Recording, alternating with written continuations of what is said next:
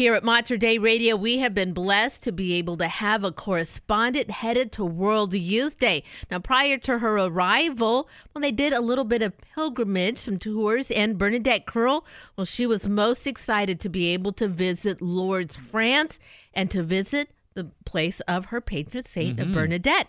Bernadette Curl, she's got another installment of her pilgrimage for you now. Hi, everyone. This is Bernadette. A lot of exciting things have happened in the past few days, which have been packed full of activities, so it might take a little while for me to work my way through everything. Also, I apologize in advance for the background noise. I'm next to a busy street, but hopefully everything comes through all right. So I left off on Saturday the 22nd, which was our first full day of the pilgrimage. And after that, we spent one more day in Paris. We walked around the city some more, got to visit the Basilica of the Sacred Heart, which sits on a hill and overlooks the whole city. It was just a beautiful view. But my favorite thing we did that day was Mass in the evening, on which World Youth Day pilgrims from France, Australia, and the U.S. participated. The church was packed, and it was such a beautiful experience to go to Mass with Catholics from around the world, all worshiping and singing the Sanctus and the Gloria and the Agnus Dei together. It was just beautiful. We also got to speak with the other young adults there afterwards and got a head start on trading items we brought from our countries.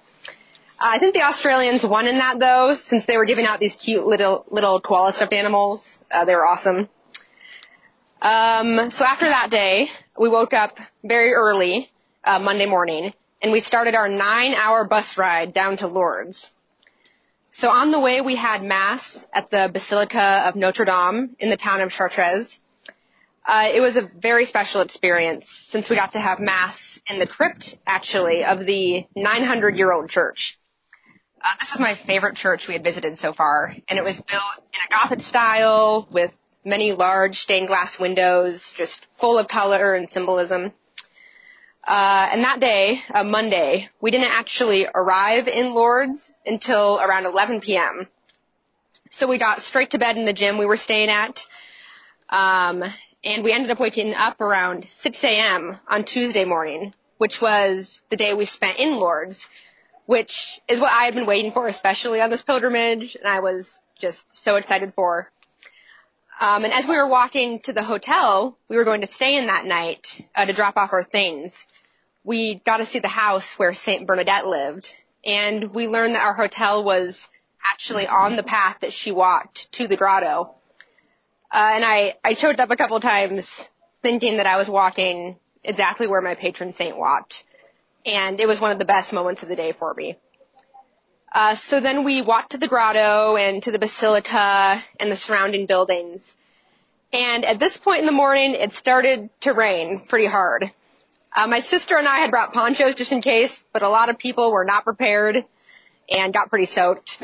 We also had Mass outside in front of the grotto with hundreds of other World Youth Day pilgrims that were visiting.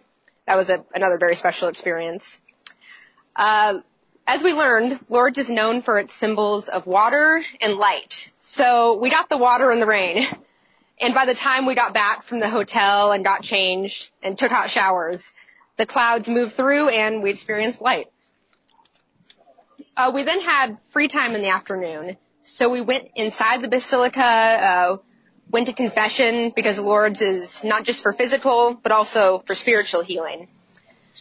We then had an opportunity to go inside and touch the grotto where Mary appeared to St. Bernadette. This was probably my favorite part of the visit to Lourdes because at some point while walking through the grotto, it suddenly felt like it was radiating something, like holiness. And I felt it in my chest, and I had never felt something like that before. So that was amazing. We also got to pray before the grotto, and I prayed for my friends and family, especially those struggling in their faith and feeling far from God, but also for all of our priests and religious, especially Archbishop Alexander Sample, that he might remain a strong leader for our archdiocese. The last event of the day was an hour-long rosary procession at dusk by candlelight, which was beautiful and something I'll never forget. We then walked back to our hotel for bed and prepared for our 6-hour drive to Spain the next day. Before I finish up, one thing that some people had asked me about is how exactly does a pilgrimage differ from a normal trip in regards to food and transportation and lodging.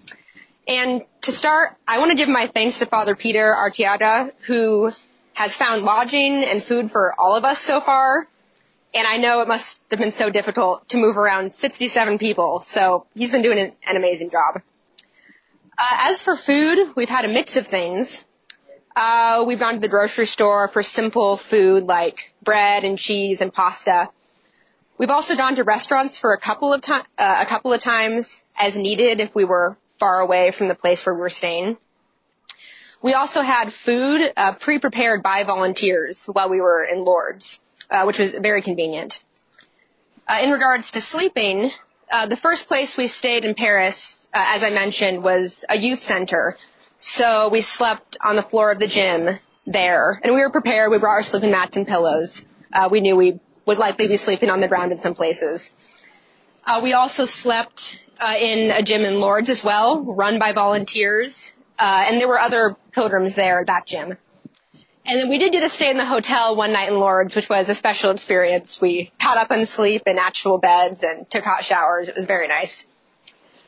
And then finally, in regards to transportation, we've mostly been walking, almost 20,000 steps a day when we aren't traveling.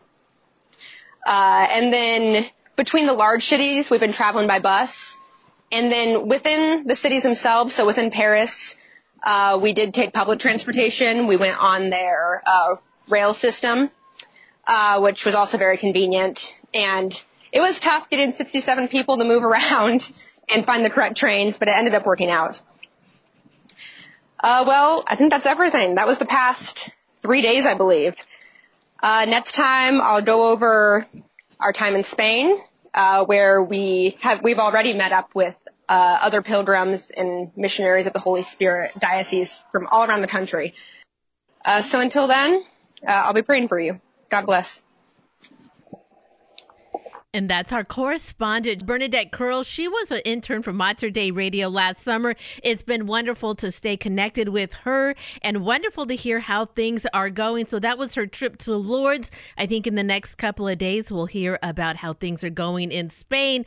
Now, I'm not sure how much we'll be able to hear from what is happening in Lisbon. I know that those days will be very long, very packed with just activities that they'll all be doing. But as soon as we hear again from Bernadette, we look forward to her next installment. Now, remember, you'll also be able to see all of these different parts that Bernadette has offered at materdeiradio.com. Right at the front of the page, you'll see these listed under the Morning Blend. So that's part of our show. You'll also have access to those interviews on the Hail Mary Media app.